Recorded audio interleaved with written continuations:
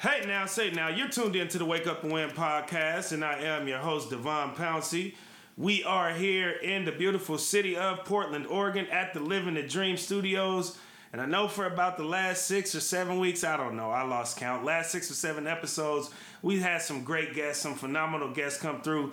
But today we bringing it back to podcast land. Not quite interview-ish as these last few episodes have been, but hey man, I got D-Boy back in studio with me today. D-Boy, what's going on? I'm glad to see you. It's been about 2-3 months. Hey, I thought I got fired. I ain't gonna lie. I thought I got fired. I've been moving. I done started a whole new business. We opened a storefront. Living the Dream Branding Company. My birthday passed. So as you've been having a great guest, as you mentioned, I kind of been bobbing and weaving and moving and grooving too. So I'm glad to be back as well. That's a blessing to be able to do during a pandemic, especially because we obviously know how uncertain things are during and it's these working times. so far, so yeah, I'm happy. I'm glad to hear it, but I also got my guy Spencer Shea in the building. Spence. Hey, yo. I'm in here. You've been here before. Yeah, I have, and I was supposed to be here last week, but, you know, DMP, last minute DMP, coach's decision. Coach, who was the coach? Me, man. I'm the coach of my life. He lost it. Who was the coach?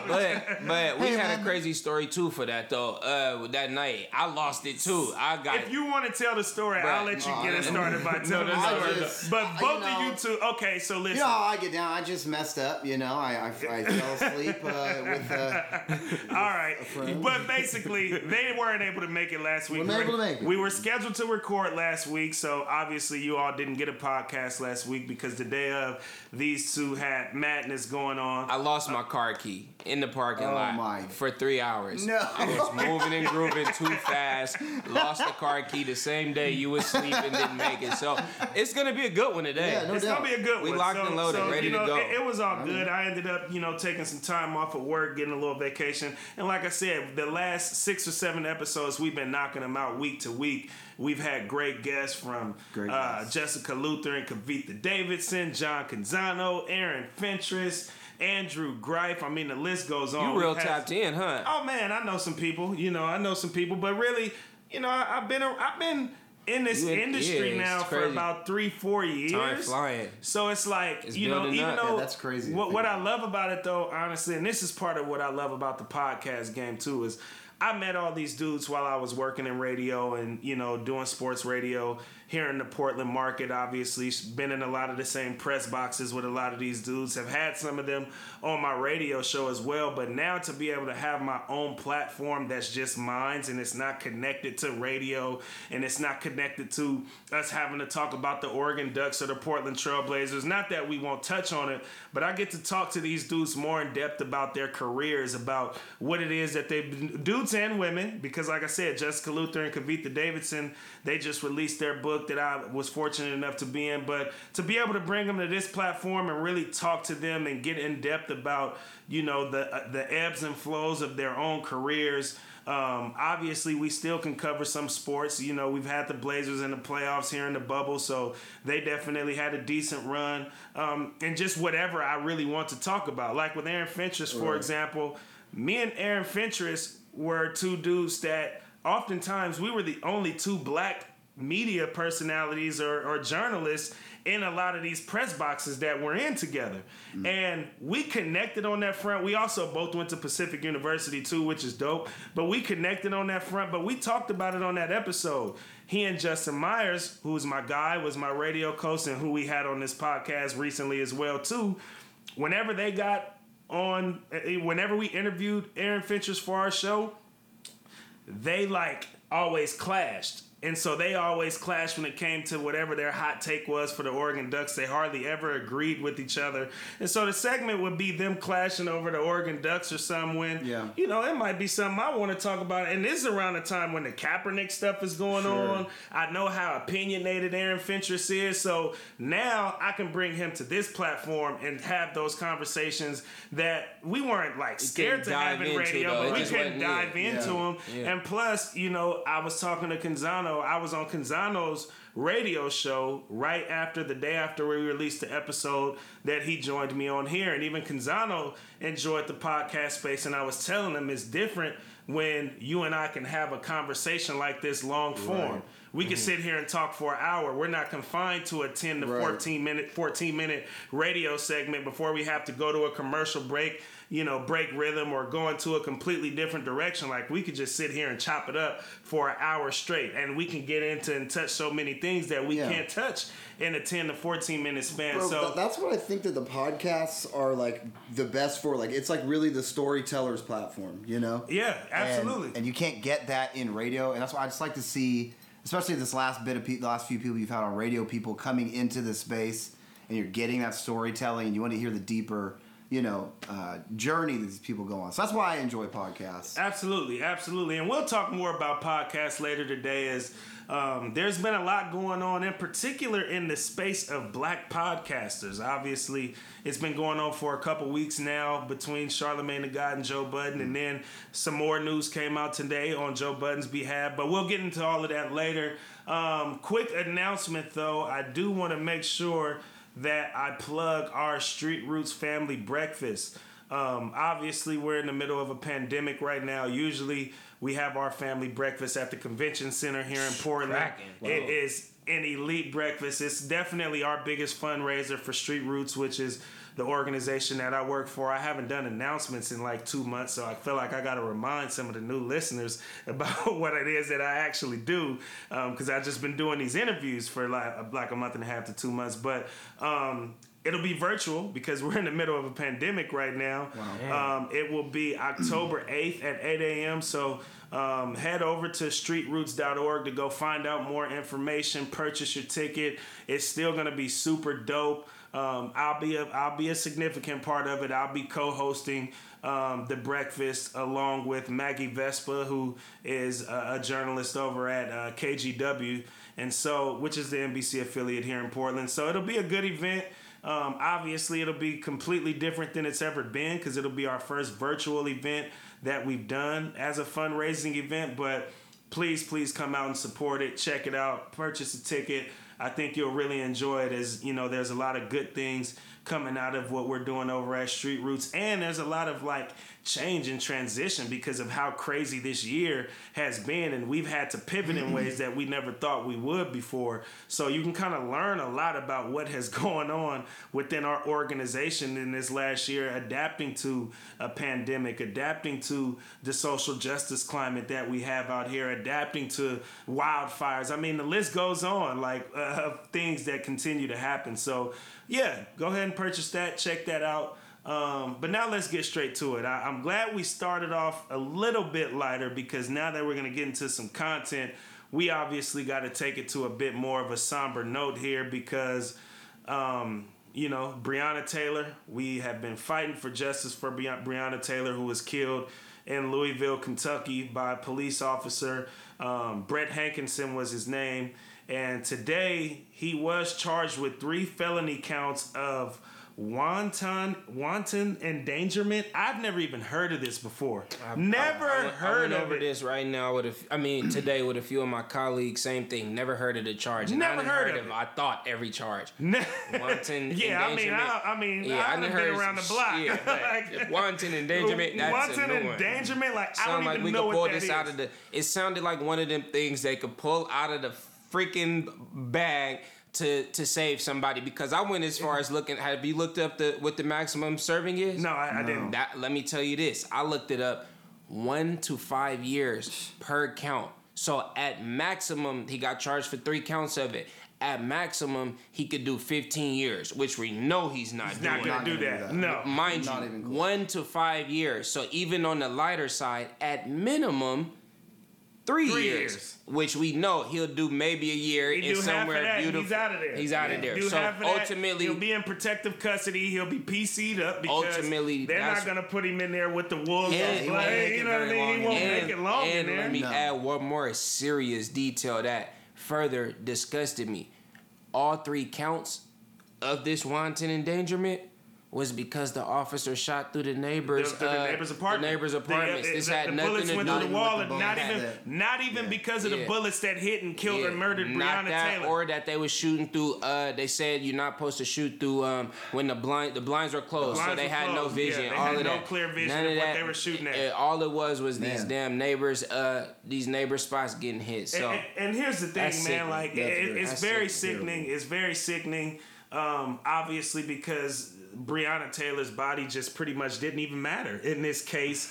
At least when it came to the results of her body didn't matter. It didn't matter. None of the results of this case that came out today had literally nothing to do with Breonna Taylor. With a murder. With a death, a murder, and one that has gotten, the profile that it has gotten during these times. Like, the entire world is keyed in on this particular case, and she might as well not even been a part of it. And I think it's another important fact that people need to remember that further makes this such a bad situation is that these officers weren't even dressed in they were plain clothes. They were plain clothes. So furthermore, like I said, as a black man, protecting a significant other, protecting a family, protecting your home household. where you lay at, you feel me? Yeah. We grew up taught to, if nothing else, to have our strap just for that. Yeah. If somebody come in your house, so in a split decision, somebody come bust through my door, plain clothes, no warning, and one shot results in, which I think that was warning shot. Get up out one of here. shot, and it resulted to my girl getting shot 5 times and murdered, and it's not even a part of the decision of the charges. She had nothing to do with it. And here's nothing part of the indictment. Is, like, I'll be honest with you, when I saw that they settled with her family for $12 million a few days ago, I knew the results. I knew that they're not gonna settle with her for $12 million with her family. Excuse me, rest in peace, Breonna Taylor. Shouldn't have to take a and choice. Serve justice. No way. It shouldn't be it shouldn't be that. But because we've seen this before, I knew what was coming. Bro. Like, I was like, okay, this is like this is their way of saying, okay, we took care of the family. They're good. This is for them to be able to go find a charge that 90% of us have never heard of. That was on the secret menu. No, like, you know how when you go to In-N-Out Burger and it's like a secret menu, or when you go to Jamba Juice and they have a secret menu that you got to know through the grapevine because they don't have it up on the menu board. Like, that felt like a secret. That felt like a secret crime. Once an endangerment. Those are the types of crimes that, like, the justice system, like, tucks it buries it. They bury for it. people who are affluent. That's unbelievable. Like you said, that was a secret menu charge. That was a secret menu charge. And it's not funny in that. It's unbelievable. That's the the laugh in this. Like, nobody has written the word wanton down on paper probably since that law. Like, only wanton I know is wonton soup. That's it. And it's not to make light of it, like you said, but it's the truth. It's the truth, bro. It's the truth. It's unheard of. So, with that being said, it just further back what I saw from Matt Barnes, who you told me the $12 million is the settlement is what made you know justice wasn't gonna be served. I kind of felt Matt Barnes when they announced yesterday that the National Guard was called in to the city already. You could pretty much. Some people try to say that doesn't mean nothing. It showed us today it mean the hell of a lot. Yeah. And reading on my way here, 2 officers have been shot in Louisville, Kentucky today already. I'm pretty sure they died, right? So they screaming. I'm not sure, but they screaming the eye for an eye stuff. Did you know that? I didn't know that two officers. Two officers in Kentucky today have been shot. And so, what I hate about this whole thing, and I'm gonna be 100%, 1,000% with you. It makes you, even though we've been on this podcast, we've been in multiple lights talking about how we understand and support the protest. It makes you hate that you hate that the result is still.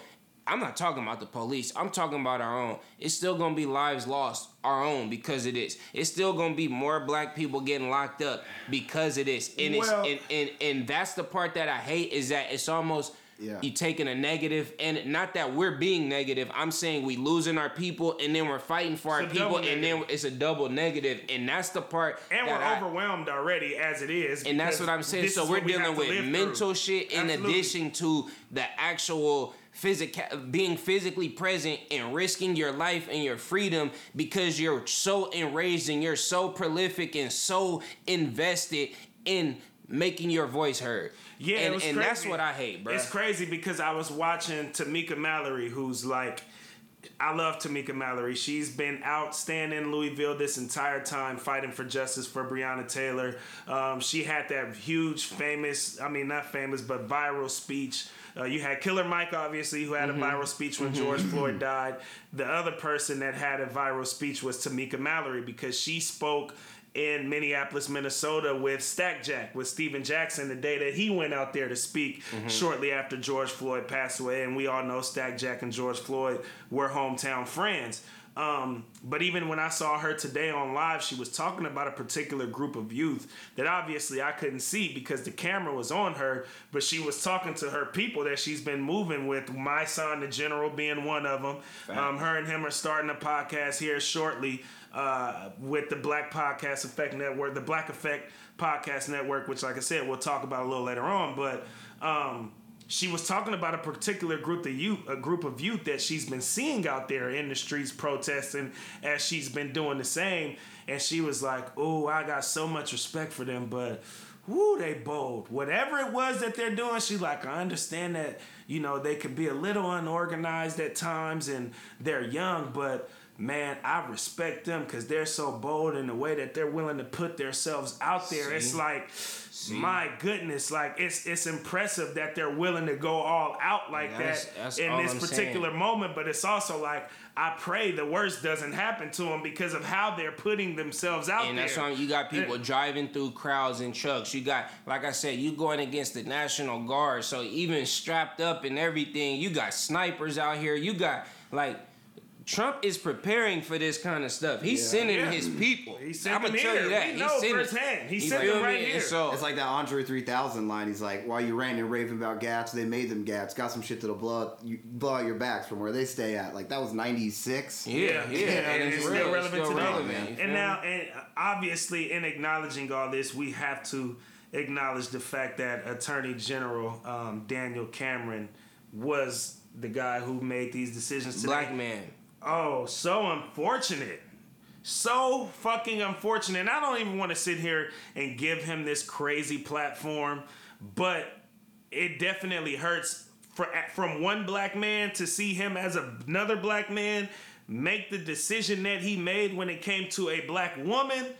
That hurt. That hurt bad. That hurt real bad, especially during a time where you felt like this could have been a monumental moment right on the heels of Justice Ruth Bader Ginsburg passing away. And although I wouldn't say that I'm surprised once again that the decision that was made today was made, but it's like the timing of it, it's just all, and it's almost like so much going on. It's almost like in the grand scheme of things, like you finally at least feel like you got some light that it's a black person making a decision. That's the disappointing part, is that like, if it wasn't a white person making that, like if it was one of our, and it's like one of our own, to see that decision be spoken from his mouth, it was distasteful, man. Yeah, but ultimately, man, I was on TRT World News and I said it to them, as we were talking about the protests and stuff that are going on here in Portland, and they're out in Istanbul, Turkey, London, and Washington, D.C. Those are the cities they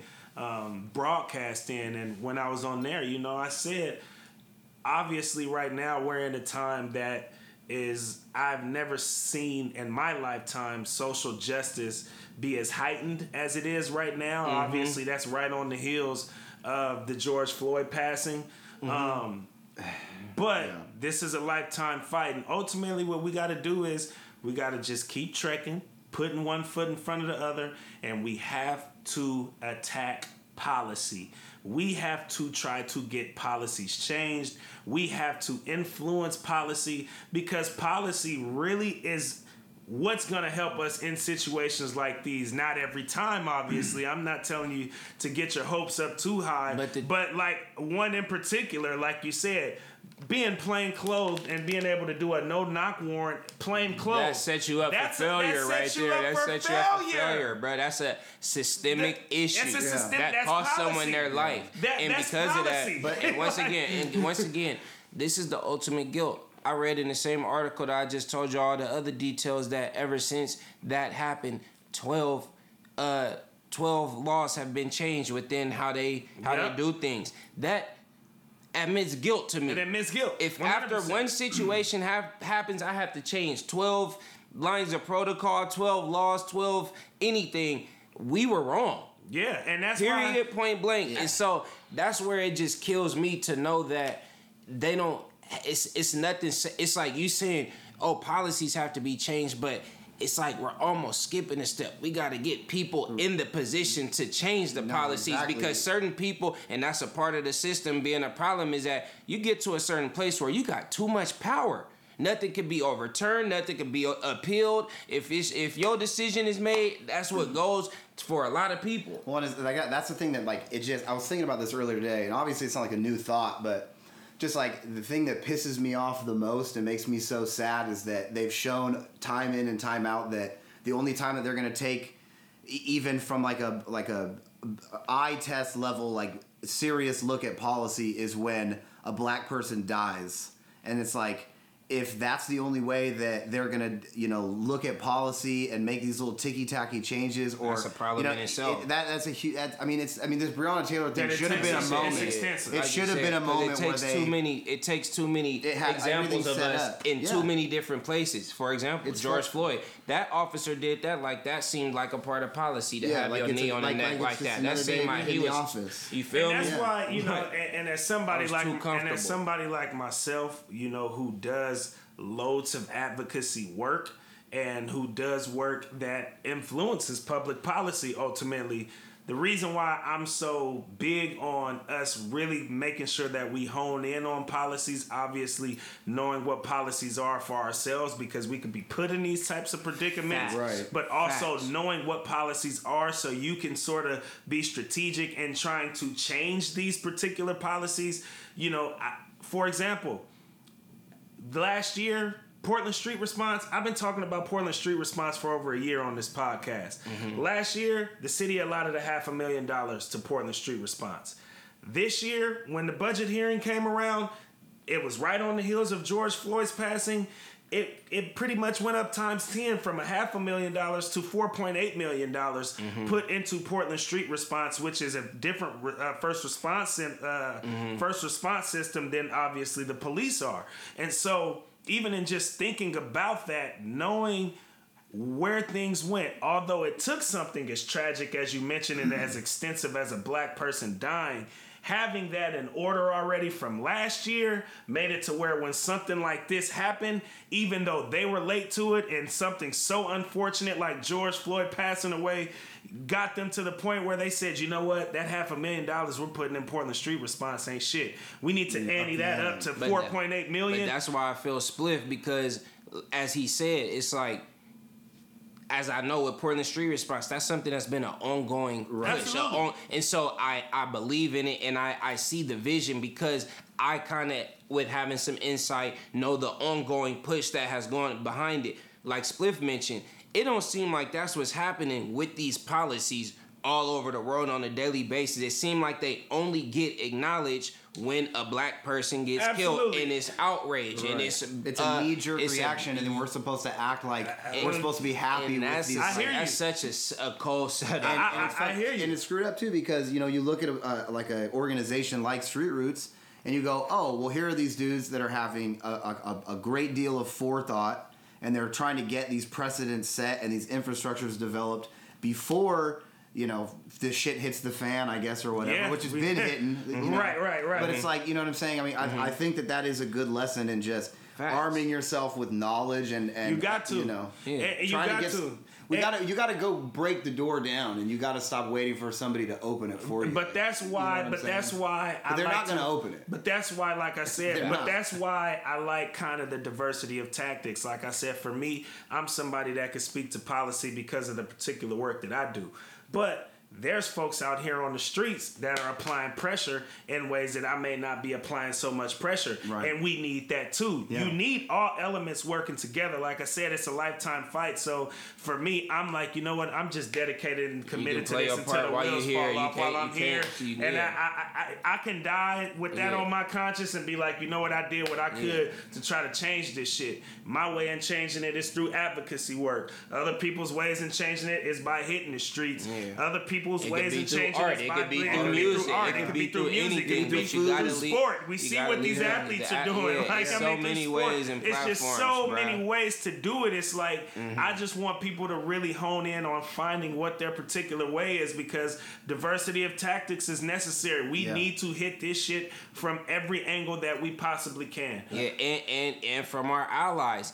Even the constant reminders and the conversations that have been not spoken on or that have been uncomfortable. Talking to your parents, talking to your relatives, the constant educating yourself, as we're seeing people do more so of now than ever. It seems like all of these things are ways that you could contribute to the lifetime fight, as you mentioned, in the betterment of things. Absolutely, absolutely. So rest in peace to Breonna Taylor. Rest in peace, Breonna. Rest in peace. Man, we gonna keep the fight alive. I feel like the world let her down with that. Absolutely. You feel me? That with that judgment, and it's unbelievable. Absolutely. But, also rest in peace, as I said, Justice Ruth Bader Ginsburg. I mean, an absolute legendary Supreme Court justice. Notorious RBG. I mean, she put in so much work. Obviously, we're in scary times right now because, you know, her seat obviously has to be replaced.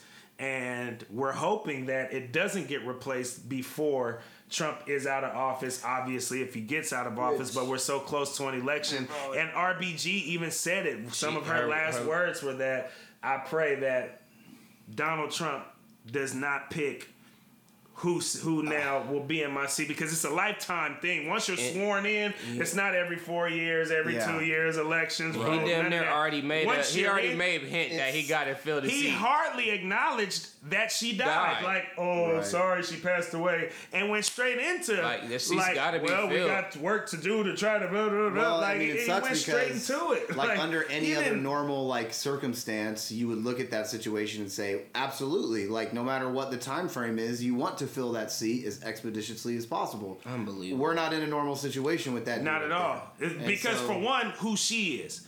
Before we even get into politics and policies and what one side thinks or what the other side thinks, her impact and her influence in particular as a person, as a Supreme Court justice, that needs a little bit more time to be acknowledged. But because we're in the times that we're in, we're not even thinking about the fact that she just passed away a few days ago. We're scared shitless that a Republican is going to end up taking her seat in the Supreme Court. And obviously that means no good for the people who she represented so they're all gonna get intensely during the time that obviously she was alive up until she passed. So, you know, it's just really sick times with everything going on that we can't even mourn her and the great work that she's done as a Supreme Court justice for 30 plus years. Like, even though I did see it over the news, it seemed like it came and gone that quick. We got to mourn. We still mourning Kobe right now. Exactly. And that feel like that came and gone. And that's not to say, like I said, there's still a lot of people talking about RBG, but it's just the way in what we're having to talk about her. It's out of the fear of what can happen next, instead of us being able to reflect on her greatness. I was talking to the homie today, and he had a shirt with her picture on it. And with Ruth Bader Ginsburg picture? and his cousin came out the room and said, "Man, don't nobody know her."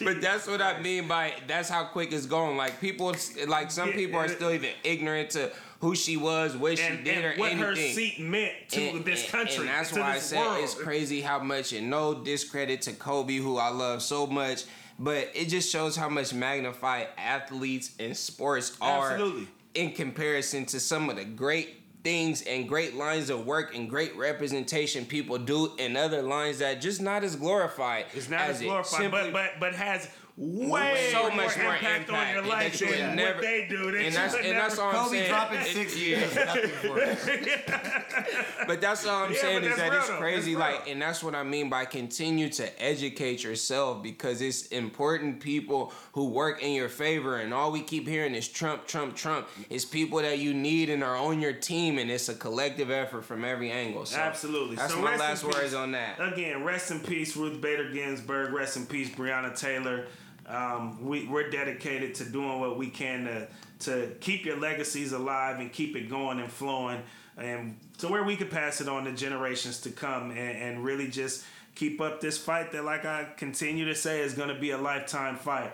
But now let's talk about some basketball, because Tyler Herro made me look like a damn fool tonight. I think it's Hero, and I'm gonna call him Hero. Yeah, I'm gonna call him Tyler. No, I'm gonna drop an R and call him Hero and put some respect on his fucking name after how he balled out tonight. Jesus Christ, Tyler Herro. Oh my God! I just want to personally thank Tyler Herro for holding it down for the white boys, because you know what, we needed that love, baby. Yo, that boy is special. That boy is special. I tell you, as soon as I got on the phone with one of my friends tonight, it's funny you say that. He FaceTimed me. He said, "Hey," and this one of my friends from back home in the hood. You know, he doing this one too. And I ain't gonna say, I'm gonna censor it a little bit, but he said, "Hey, Tyler Herro, he was out there playing like an N-word tonight." Yeah. Straight up. Yeah. That's what the homie from back home called me. No, that was real. the first thing to come out his mouth. Was like, he was playing like an N-word. And that goes into I said something on the phone. I was talking about him on the way here too with one of my colleagues, and I got a question for y'all.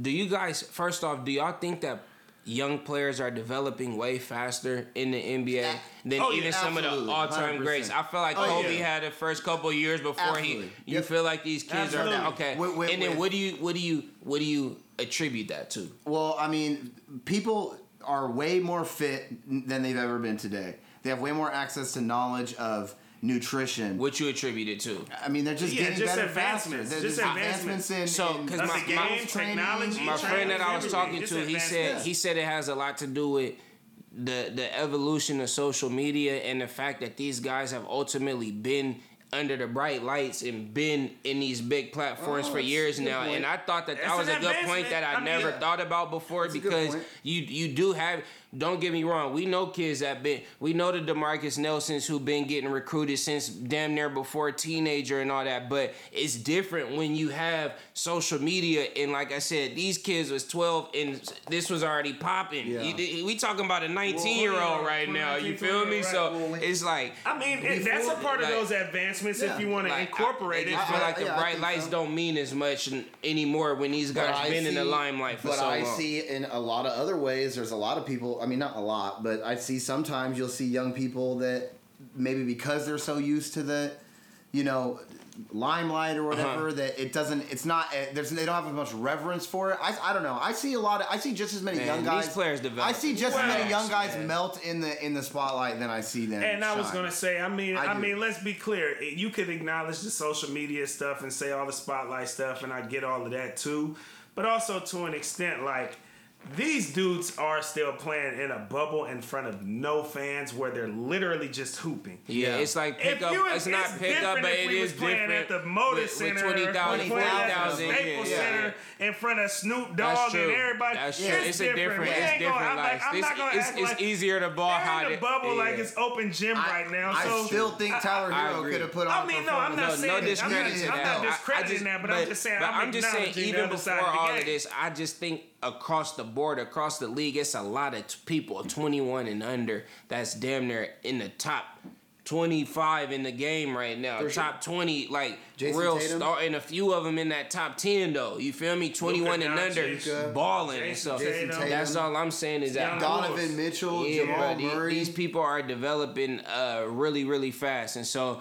The bubble has been exciting. The bubble's been crazy. It's been the Celtics exciting. Are in trouble. I think so. Jeez, talk to me. Let me hear Divine on this one. Yeah. Talk to me.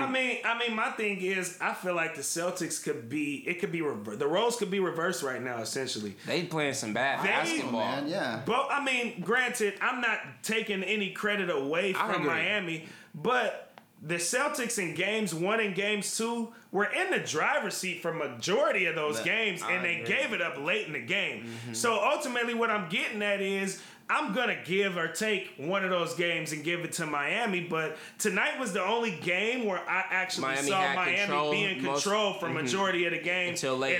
And they almost gave it up, but they still won. But the first 3 games, obviously game 3, Boston wins, but games 1 and games 2, Boston gave up leads and they gave up control of the game late to this Miami team, but you got to give Miami credit because it's a 48-minute ball game or more if you go to overtime like they did in game 1. That's the thing. Like, I was watching tonight, and I noticed that, Boston. Well, first off, Boston, they are notorious for blowing late leads, fourth quarter leads. They've done it multiple times this season. Miami has been a solid basketball team the entire time, and you look at what they're doing. They got length. And they got shooters. So they're getting out in those passing lanes, and they're locking in on defense. And if they start getting off, like if Tyler Hero's going to and that's why I think it could be a tough series for the Lakers if they play them. Because Dragic and Hero, if they shooting clips is how they shooting clips been, along with Adebayo and all them fools got a nice team. I'm serious. The length of Adebayo is kind of helps out with the Anthony Davis thing, which we know AD is unstoppable, but you rather that long, lanky, athletic. The only reason I would disagree with that, and I really don't know yet because obviously the Lakers are a completely different team, but Miami in this series especially, they've been majority running a 2-3 zone. Mm-hmm. And Boston has been trying to shoot them out of that 2-3 zone, which we're always taught that you're supposed to do. And Boston has enough guys that are known shooters that they got to shoot, but they've been broke. Yeah. Now, the difference with the Lakers, LeBron attacked the hell out of that zone. You let LeBron hit the hole, you're not just stepping in front of LeBron. You let Anthony Davis hit the hole, you're not stepping in front of Anthony Davis, where there's not as much guys applying pressure. They're not applying enough pressure to that zone defense. And once Miami, who's a really good team, gets momentum, now they on your top. Yeah. But in the case with LeBron, I think you don't. When you're running a zone against LeBron is going to be really difficult to do. It's like when you're Boston and your best player goes scoreless in the first half. He didn't score a point. You can't. I mean, and sure, and he wasn't. And I watched it. The reason he didn't score was because he was broke and he never got into attack mode until the second half. When he went to attack mode in the second half, he had damn near 30 in the second half. But it's attack where I feel like the Lakers attack more naturally than the Boston Celtics. Yeah. That's where I get mad at the players because this is why you get paid the big bucks. This is why you're here where you at right now. You can't afford to make these kind of mistakes so deep into the playoffs. And what I mean by that is you get told this from NJB days in 3rd and 4th grade. If your jumper broke them first couple times, go to the rack. See the ball go in. It's no excuse to score 0 points in a half, and which really could come down to the difference of the game. Furthermore, I felt like this game really just mirrored the Lakers game the day before in a sense that these teams let themselves dig such a hole that even with the fight of coming back, you get close, but you give it's right back again, and the Lakers got back damn near to within 3. And once a shot missed, it went back stupid. You feel me? And it really comes down to possessions like that. And so, like I said, I think against a team like Miami, you can't bank on that because they can shoot. I think it's unacceptable to be as athletic that he is and get 0 points in a half with that amount of minutes. That is it doesn't translate at this point. So. I can't believe it. I think they're done. And I think some of that has to do with just how drastic the game has changed from even when we were kids and being taught you need to get to the rack, get to the free throw line, watch the ball go in from the free throw line. And that still translates to coaching. And I love Brad Stevens. But that's going back to... That's coaching. But initially you said it was players, so that's what I'm saying. We also have the coaching. How much do you put on the players knowing how they're being bred up to play the game? Like I said, I put it on the players knowing what they getting. Not to discredit the coaches, but the players is the one controlling the game. You feeling that when your shot ain't. Yeah, I you know can tell what I mean? you to go get to the line. But you still got to go out there. that's what I'm saying. They're in control of that. But obviously, I'm not in the timeout as well, so I don't know if Brad Stevens said that and he continued to just feel like this next look was. So I'm speaking more so from what I seen as a spectator. But obviously, it's credit on any coach that's going down 3-1 that seemed like you said, it could be completely flipped right now. Completely flipped, and that's why I'll be honest with you. The bubble has been nuts, and I have been off. I've been off when it has come to my picks of who's gonna win game to game in the bubble. Betting on this bubble and I'm not, is and even as somebody who obviously takes pride in my basketball knowledge, my basketball takes, all of that. I'm more than willing to admit when I'm wrong, and I was wrong in the case that I said the Eastern Conference playoffs the Eastern Conference Finals really was I was saying the Toronto-Boston series. Whoever won that series was going to beat either the Bucks or the Heat and go to the NBA Finals. I said the Clippers were going to win. Hey, I said the Clippers were going to win it all. Look at where those they're a joke. Those predictions got you know what I mean? Nobody expected Denver to be in the NBA Western Conference Finals. But that's what I'm saying. I didn't expect the Heat to beat the Celtics but now. It's so many minute things that I don't mind being off when it comes to some of my logic and what I think is going to happen that obviously ain't happened, that I'm not embarrassed by my logic and I don't stray away from my logic. You got to be wrong sometimes. You just got to be wrong sometimes. But the reality of it is, what do y'all think about Jamal Murray and the Los Angeles Lakers? Do y'all think after winning that game last night that the Nuggets still have a puncher's chance to win that series? Or do you think the Lakers are still going to take it in 5 or 6? I still think the Lakers are going to win, maybe in 6, but the Denver Nuggets have been making comebacks the entire postseason. They've made history. They've come back from 3-1 in 2 series in the playoffs. We've never seen that. That's their trend right now. That's their trend. Once again, crazy. No team that, it was the Clippers, don't get it twisted, but no team they did it versus had LeBron James and Anthony Davis. And that's all I could keep saying. I'm not so... I'm going to tell you right now, I thought Danny Green was going to be a great addition to this playoff run. He's broke right now. KCP been off and on. Spotty as always. Shit. But like I said, that's what I'm saying. I got to put so much weight on AD and LeBron as far as how much credit I give them as to why I think that they can't close out this series. They're overwhelming. And that's for a series they are overwhelming. I expected Denver with their tendencies and what they're doing. I expected them to take a game or 2. 3-0 would have been beautiful and made it feel a lot more comfortable. But let's get real. Anytime you got a 2-1 series, you're one game away from it being even. So it's a series right now. You know what I mean? But I think AD and LeBron are too overwhelming. I think the Nuggets outcoached the Lakers yesterday. And I think the Lakers will bounce back. Furthermore, the Lakers was tired yesterday. I don't know if it was they were gassed, boy. But so is everybody else. No. You gotta think about it. Like Jamal Murray said, at the end, after doing his thing and winning, and the last thing he said in his interview, we're the younger team, and jogged off. And I say all that to say, it don't matter if y'all both played the same amount. You got somebody in there damn near 20th season, if not their 20th season, Brian 35, you know what I mean? Going on 50. We was just talking about 19 and 21-year-olds. You feel me? Let's be real. So them fresh legs really do mean something in them. All right, but how fresh are Jokic's legs, really? I mean, look, that you're talking. Even him, he dropped a lot of weight. He handled it. I'm just giving him shit. But but I mean, the thing about the craziest thing when I'm watching with that Denver series is you can definitely say that the 2 best centers in the league are playing against each other right now, in Anthony Davis and Nikola Jokic. And Jokic is Embiid better than Jokic? He ain't here. He's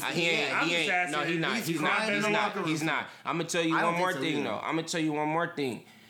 Somebody like Jokic, he plays a little bit lower risk if you understand what I'm saying, impact. He puts less on his body. He moves slower. He plays gracefully. I think Dirk Nowitzki was similar to that in the sense that you never seen him do real hard drives or nothing. It was all explosive. He doesn't have athleticism to be explosive. So, like I said, the footwork, the minimal contact, things of that nature, I think it gives Jokic more life in the strength of a long ball game. You feel he damn near be jogging on purpose sometimes up and down the court. Yeah, like he's moving at his own pace. Yeah, you know what you're gonna get. It's kind of a real graceful game that he brings, and so I think that adds to the stamina when it comes to fourth quarter. He's not gonna. Yeah, go ahead. Let's be hype beast right quick. I want to talk a little bit more about Jamal Murray because you two both remember not going into this season, but the season before. We came on here, we made predictions of all the awards that will be won. So that was the 2018-19 season. Yep. And we got to the Most Improved Player award, and I said, Jamal Murray is going to be the Most Improved Player. Obviously, didn't happen, but you fast forward a year later, and now Jamal Murray has emerged into a legitimate star in this league over a span of the bubble. Facts. the NBA restart. He's the truth. Yeah, he's all the the truth. way. And so I'm more than fine on being a year early rather than being a year late. I felt like I was a year early on Jamal Murray because I felt like he was going to have that breakout. Last season, he had it this season. Cool. It is what it is. He's 24, 20, he's gonna be 20 young years old. Because of his edge on offense, I think when it's all said and done, he'll be better than one of my favorite point guards, Jason Kidd. He's that good to me. I think he'll be a Hall of Fame point guard in this league. He controls the game so well, so much composure. And that's where... And he can shoot that. That's where I said the offensive That's where I wanted to get in the hype beast mode. Yeah. Name the point guards in the NBA that you think right now are better than Jamal Murray. And you can include Steph Curry. And I will, because I will. Damian Lillard. Steph Curry. Chris Paul. Curry. I ain't giving Chris Paul all that shit. Really? That nigga doing Allstate commercial. Sorry, pardon my language. Cliff Paul. I'm taking Jamal Murray over Chris Paul, man. I'm just throwing it out there. Russell Westbrook. Who you taking, Westbrook or Jamal Murray? Jamal Murray. Hype beats my ass. I'm done off Westbrook. I mean, I never was really on him, but yeah, no, I definitely not. Westbrook jumper not strong enough. No, I know in the basketball league that we're in today, he's getting roadblocked for a reason. The jumper is limiting his height, and I think he's gonna miss more. Like it don't even look like it's gonna go in. So I'm taking Murray, dog. Mechanically, so we said Curry. I say Curry. I'm still saying Kyrie too. I'm saying Kyrie. I'm saying Kyrie. And then it's over. So Murray has emerged into a top 5 point guard. Because we sure wasn't. John Wall. I'm taking Murray over John Wall. John Wall. I'm just thinking of point guards that were in that conversation. Booker's a shooting guard though. Okay, because he handled the ball. Who's a point guard then? Who's the point guard? It's the Suns. That's Yankee. Yeah, it don't matter. I don't even know who they got. Because I feel like he owned the ball a lot. Yeah, because it's Booker. But he definitely, but Book true still point is guard. A shooting guard. Luka. Luka's a 3 though, isn't he? But Luka handled. He plays more point guard than Booker. But isn't he listed as a 3? Luka. He might be listed as a point guard. He's listed as a point guard. He might need to be listed. No, he's listed as a point guard. Luka is better. Yeah. No, Luka. James Harden. He's talking about James Harden. You're talking about Luka. Luka, yeah. What's James Harden? A shooting guard? He's a shooting guard, but he should be listed as a point guard. But the fact that he played with Chris Paul and Russell Westbrook these last few years, you're going to give them the nod as the point guards. I think Luka. I think Luka better than Murray. Really plays that position just as much as either one of them does. Luka better than Murray. Luka's better than Murray. Yeah, so it might be 3 to 4 better. Luka's better than nearly everybody. that guy. Luka's better than Murray. So it might be 3 to 4. So he's definitely top 5, dog. Yeah, he might be 4 or 5. He's in there. And that 3 he hit to silly. Yeah, I just like. Yeah, when he I like that he's starting to get charisma now too. Yeah, I think when you start feeling yourself and you come into your own, all of that just add to it. He's gonna be around for a long time. He's playing with no conscience out there. Yeah, he's the truth. Are y'all playing fantasy football? Or are y'all betting on football? I know both of y'all like to bet. I'm 1-1. I'm 1-1 too. I'm 1-1. Raiders are 2-0 though. I smacked my opponent the first week in fantasy. I lost this week and I got smacked. I was actually the biggest blowout of the week. No shame in that.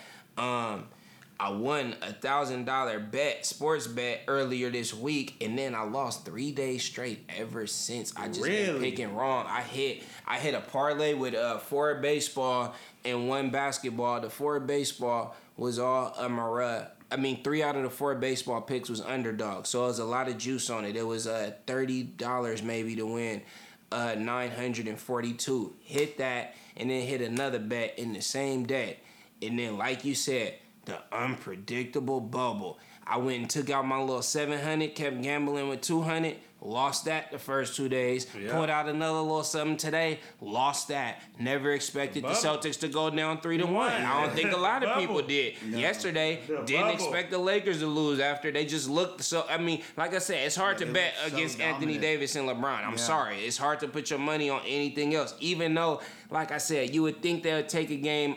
You know, maybe it could be game 3, and it did. But my money didn't go that way. So, lost that day. The day before that, was it no basketball? Yep. Wasn't it like a no basketball day? I think because that was football on Sunday. Football Sunday. So my sports betting with football, as expected, I try to bet a little lighter early in the season because it's new players, it's injuries, as we've seen. It's a lot of stuff. But I'm 0 for 2 with betting with real money bets on Sundays. On Sundays, they killing me.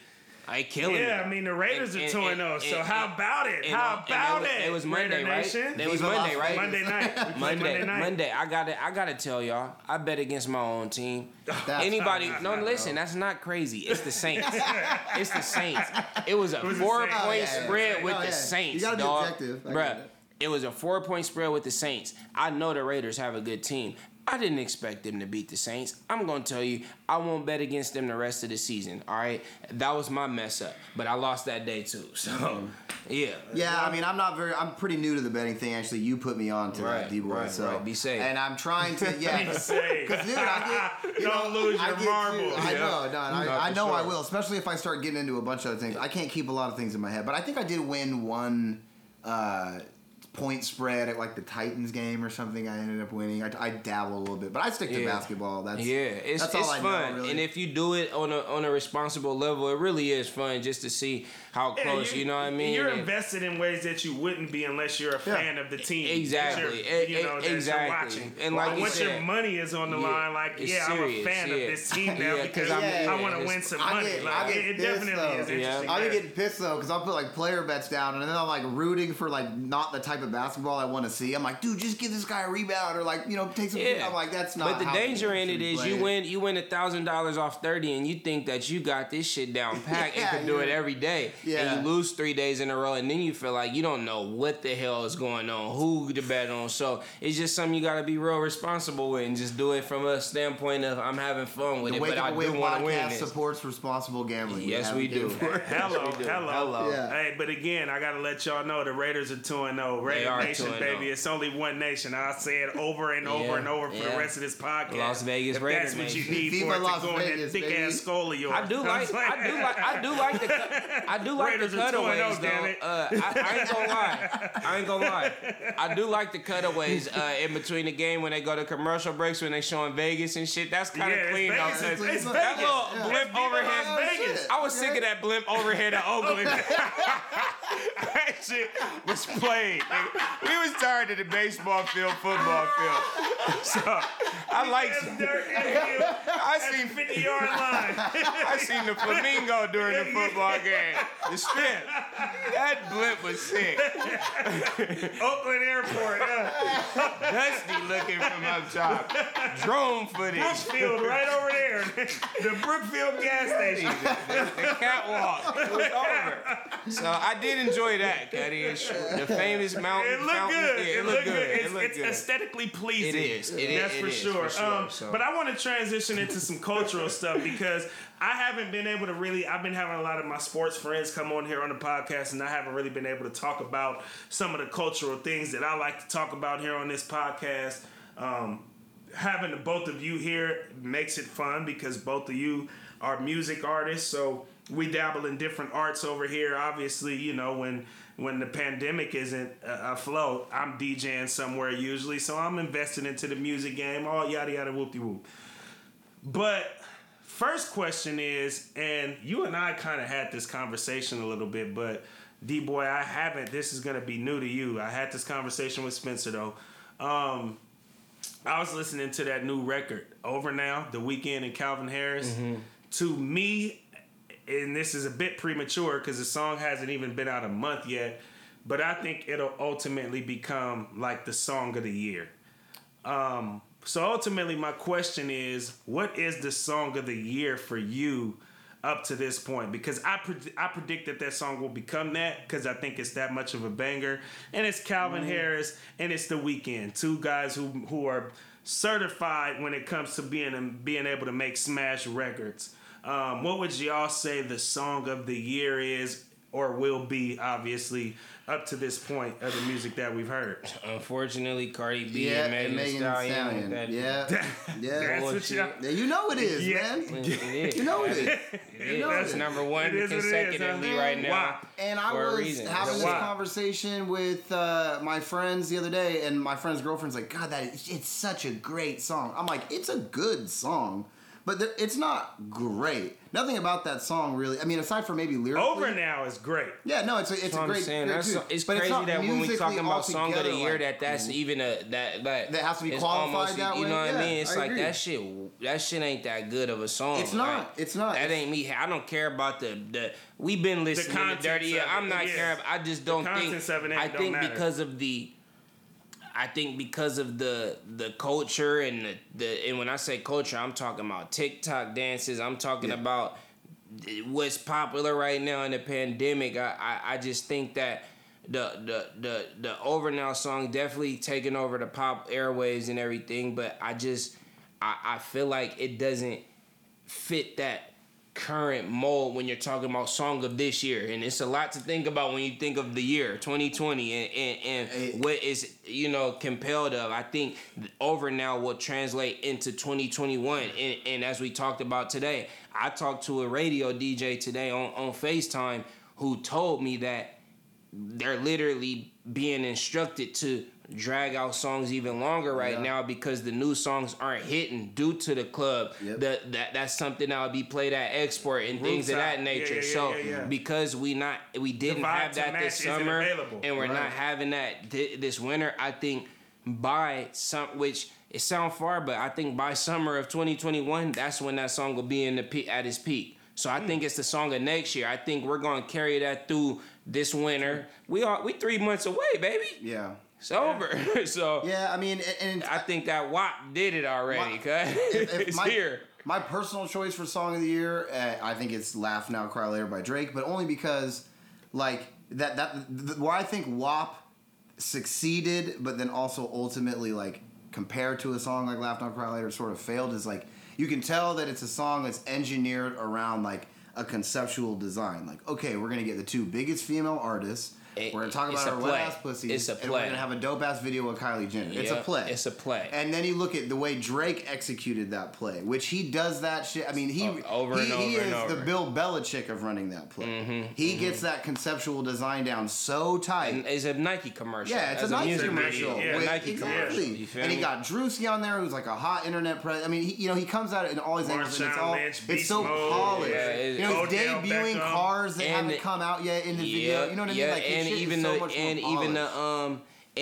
the sound of the production, that's some of his old sounding type shit. As far as that anthem-y, it's like God's plan. Even though before I'm talking about older, like you feel. But see, what I kind of like that record between The Weeknd and Calvin Harris, because for one, I think you think of everybody we're talking about, certified hit makers. Megan has become that.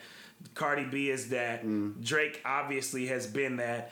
When it comes to production, there's not too many people that can make more hits than Calvin Harris. And even in the R&B pop world, not too many more people that can make hits like The Weeknd can. Sure. But what I really liked about it was that, and where I do kind of agree with what you're saying a little bit, D-Boy, when it comes to 2021, if you watch that visual, it was so like futuristic. It was so like, ooh, that's what 2021, 2022 is going to look like. It's what it's supposed to look like. And if you look at the direction that a lot of production is going in, it's going in that direction. They were just ahead of everybody else when it came to being able to get there because it's Calvin Harris and it's the Weeknd. Absolute forces. And then the song sounds celebratory and feel good and anthemy. That's not the vibe for 2020. Yeah, but it's got a dark lyrical content. It's over now. You know what I mean? It's a breakup song. But like I said, people ain't you hearing it from an artistic standpoint. Sure. People don't dissect something. When you hear that beat and you hear it's the Weeknd. His voice naturally ain't really a dark sounding voice. Pop. You know what I mean? It's just pop. So I say all that to say, I think it doesn't match. I think. Yeah, it felt more like psychedelic. Exactly. Like it had a psychedelic vibe. You think of WAP. WAP sounds dark. It sounds dark club, heavy bass line. Yeah. It fits the smoke in the air during the fires, and it's just a darker. Boom, you feel me? Where that one is like, okay, things is opening back up. Rooftops is psychedelic. You're gonna be. You feel me? Yeah, things are opening. Creation. Calvin Harris production quality is so always, like you said, he's a certified hit maker. It's funny that because we were talking about that, and we were talking about Funkaway Bounce and how it was so ahead of its time, and then you go, that song's gonna hit next year because that's what I'm saying. Ahead. He's already over. And that did take a little bit before people really got onto that project and how great that was. That was it took some time. So, and I don't even think that project had a lot of like smash hits. That shit had hits. That shit was which one? The Funkaway. That shit had bounced. That had hits. It had like top the one with 10? Migos. Because all of the features he had hits with. Not 21 Savage, but Lil Yachty, like Snoop he had Dogg, Migos. He had so many. Did he have The Weeknd on there? He had damn near everybody at the top of the game. He had Katy Perry. Catch feels. Oh yeah, Big Sean. Oh, that was that might have been the best album of that decade, bro. That was the best. For sure. That might have been the best album of that decade. That's hard to say. That's hard. I know, but I'm just saying how dope the album. You gotta put it up there. I mean, when you start to thinking about albums that came from that decade and you line them up with that one, it was nonstop action. Yeah. Do you think we are off with that? No, I feel you. I just like I said, maybe I'm just thinking ahead and I'm in the future. Damn it, because I just in like the future. and I like that. Like I said, for me, it's more sort of production that makes me think. I just don't think there was a better song made this year than that of Calvin Harris and The Weeknd with the Over Now record. And being that it's Calvin Harris and The Weeknd, I know that song is gonna blow in a way that is gonna be insane because it's those two and they're certified hit makers. Like, I think Calvin Harris, not stylistically, but as far as his ability to make hit records, he's kind of like the Drake of producers to me. Like, he is the Drake of producers, and then like I said, we know The Weeknd and his resume. He comes from Drake, really and truthfully. Like, you know, it is what it is. They come from that same tree. So I just think it's a huge record. But I can believe you because, like I said, how futuristic and psychedelic the record felt, the record sounded. I could see it lasting for a really long time. But I want to talk about the sport of podcasting before we get into some taking L's, which. Did y'all bring a take? Y'all came prepared with a taking L's today? I'll figure one out. You'll figure one out? All right, cool. Sport of podcasting, you know, for somebody like myself, I would say there's no personalities that I consume more than Charlamagne the God and Joe Budden. Obviously, Joe Budden, I don't miss an episode of his podcast, and his podcasts are like 3 hours long, and I pretty much listen to all 3 hours of them. Well, you're invested. I'm invested in that podcast for sure. And then Charlamagne the God, his are a lot shorter. His are like an hour, and he only does it once a week in comparison to Joe Budden's 2 episodes a week. But I do listen to the Brilliant Idiots Weekly, and I also watch the Breakfast Club videos on YouTube. You know, so if you kind of accumulate both platforms, I consume a lot of Charlamagne the God through both platforms. But obviously, you know, it came out a few weeks back that Joe Budden wasn't re-signing with Spotify. And then from there, Charlamagne was a little bit critical about Joe Budden and sort of his rant that he went on about Spotify and the business of it.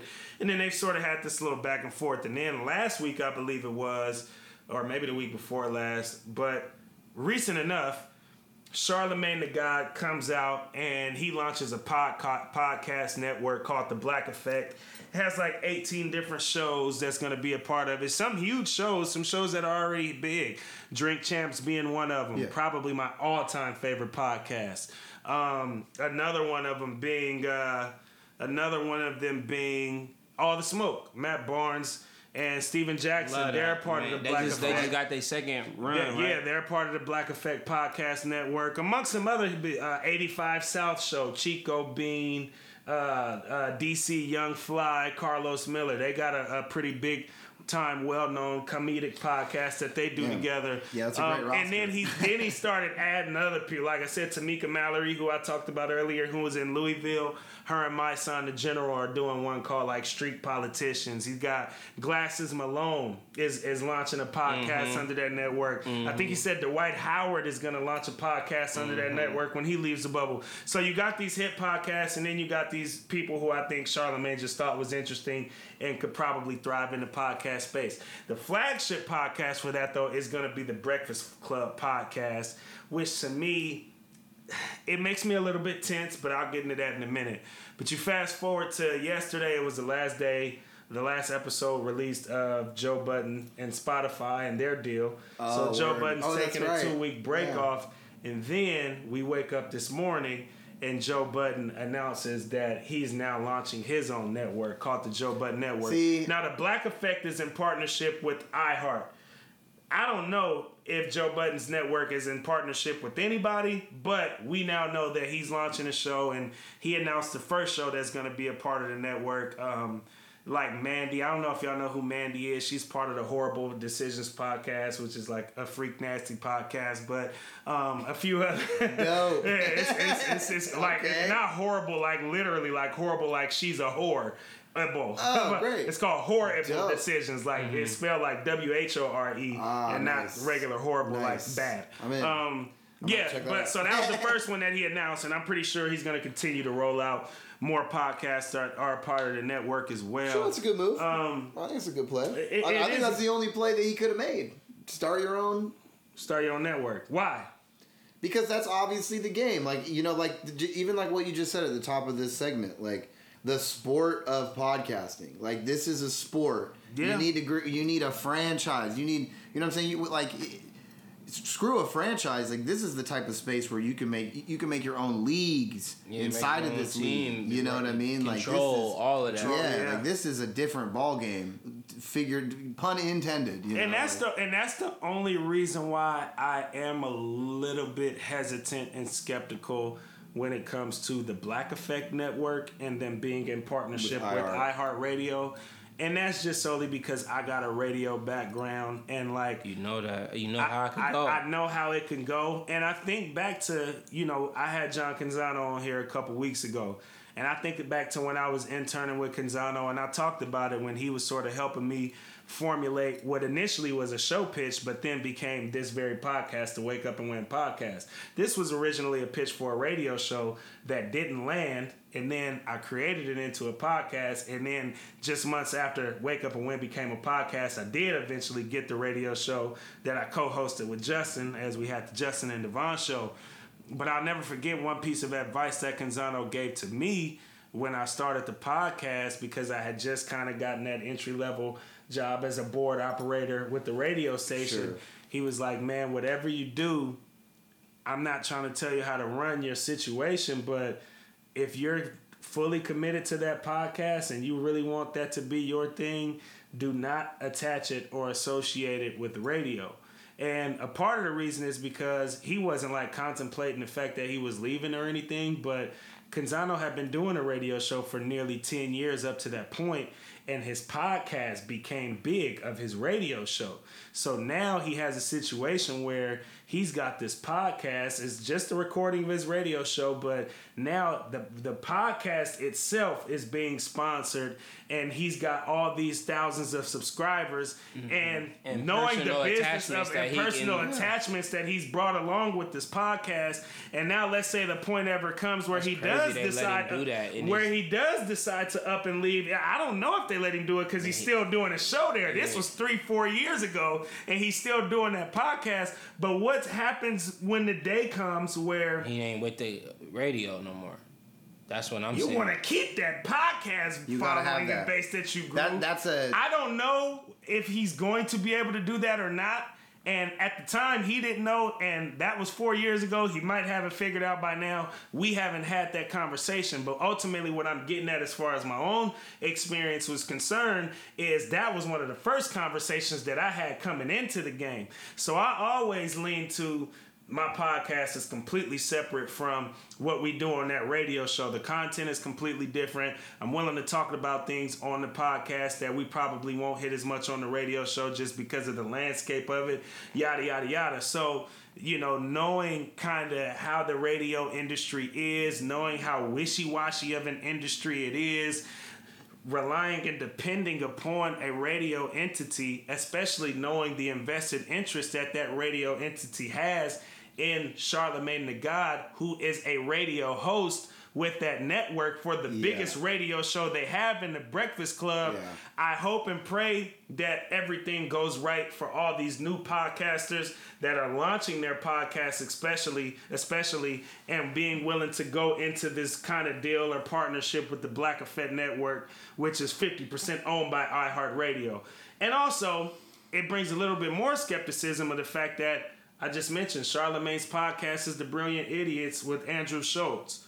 That podcast isn't a part of the Black Effect Podcast Network. Now, obviously, Andrew Schultz is white, but the reality is you launch a podcast network and the podcast that you've been hosting for 5 years has absolutely nothing to do with that podcast network. Smart move, but makes me a bit skeptical. But from the outside looking in. But you have to try to take into consideration maybe Schultz's autonomy in that, For sure. He's like, I have my own thing that I'm trying to do, and if we're doing this podcast, which is just the two of us, I keep can't. It separate. Yeah, for sure. Can't. No, I get that. I respect it and I understand that, but still, saying it's even more so validating and backing why it's kind of like they're protected. Their podcast is protected. Yeah. I just hope everybody else's podcast that's getting ready to launch under this network is protected as well. And like I said, Charlamagne has different business interests with iHeartRadio because he's a host on their biggest radio show. Yeah, I mean, it feels like, you see all of these companies and these streaming platforms and obviously radio,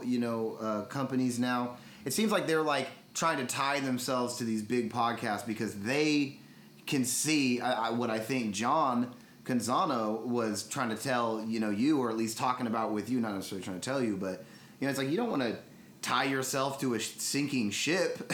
Yeah. You know what I mean? And if you're the radio company and you are the sinking ship, you need to tie yourself to something that ain't sinking. Right. So it's weird. It's weird. I don't like that 50-50 partnership. I think that's gonna. I mean, it has the potentiality to turn around and bite. Absolutely. Y'all got any taking L's? Talk to me. I do. Go for it. Go ahead, Split. Colby Covington. That's who I got.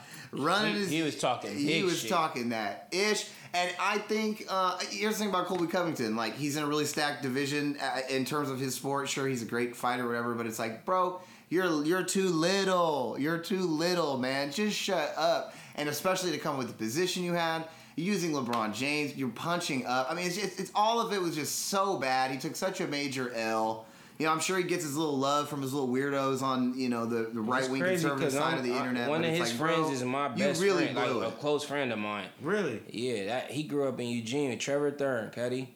Wow. Yeah, they got real and he like my partner Trev seems to not like that his take on certain things and rock with it, but it's one of them things where he told me about this 2 years ago. He this dude is straight up, Trump support, all of that. Mm-hmm. And then to see it come out like this 2 years later, once again, it's that little bit of insight that I felt like I had to where I'm not as surprised, but it's definitely a huge L. Yeah. Absolutely. Who you got taking that fool? Who you got taking an L, D-boy? I got NFL players taking an L right now because, and I'm gonna say what it's in relation to. I think that lack of preseason, even though it's understood, got them boys out here getting hurt, man. They said this was an all-time record for injuries in a week, and it was like 21 major serious. I won't say major, but it was 21 serious injuries, and out of the 21, 18 were lower body. 7 of them was torn Achilles or ACL. So that tells me that it goes back to what coaches always tell you, again, since you're kids. It's nothing like game speed. You could do all the practice you want. You could do all the whatever, the working out, you know what I mean? But the game speed, when knowing that every game is getting you closer to a playoff run or a Super Bowl run and it matters on paper, it's a different level of speed. I see we know players, we see pictures, they practice with shorts on and shoulder pads and a helmet. It's different when you got them extra 12 to 15 pounds on your legs and all of these people really trying to come through going for blood. It's different, and I think we seen that more than, I think it was a record week for a reason. This is the first time that I've seen in my lifetime where NFL started without no preseason. And I think 18 out of 21 major injuries being the leg, not on some impact head. We're seeing torn ACLs and Achilles, bruh. Absolutely. And so I think, that's something that I pray doesn't continue to be a trend, but I directly connected with a lack of preseason. And like I said, I hope that...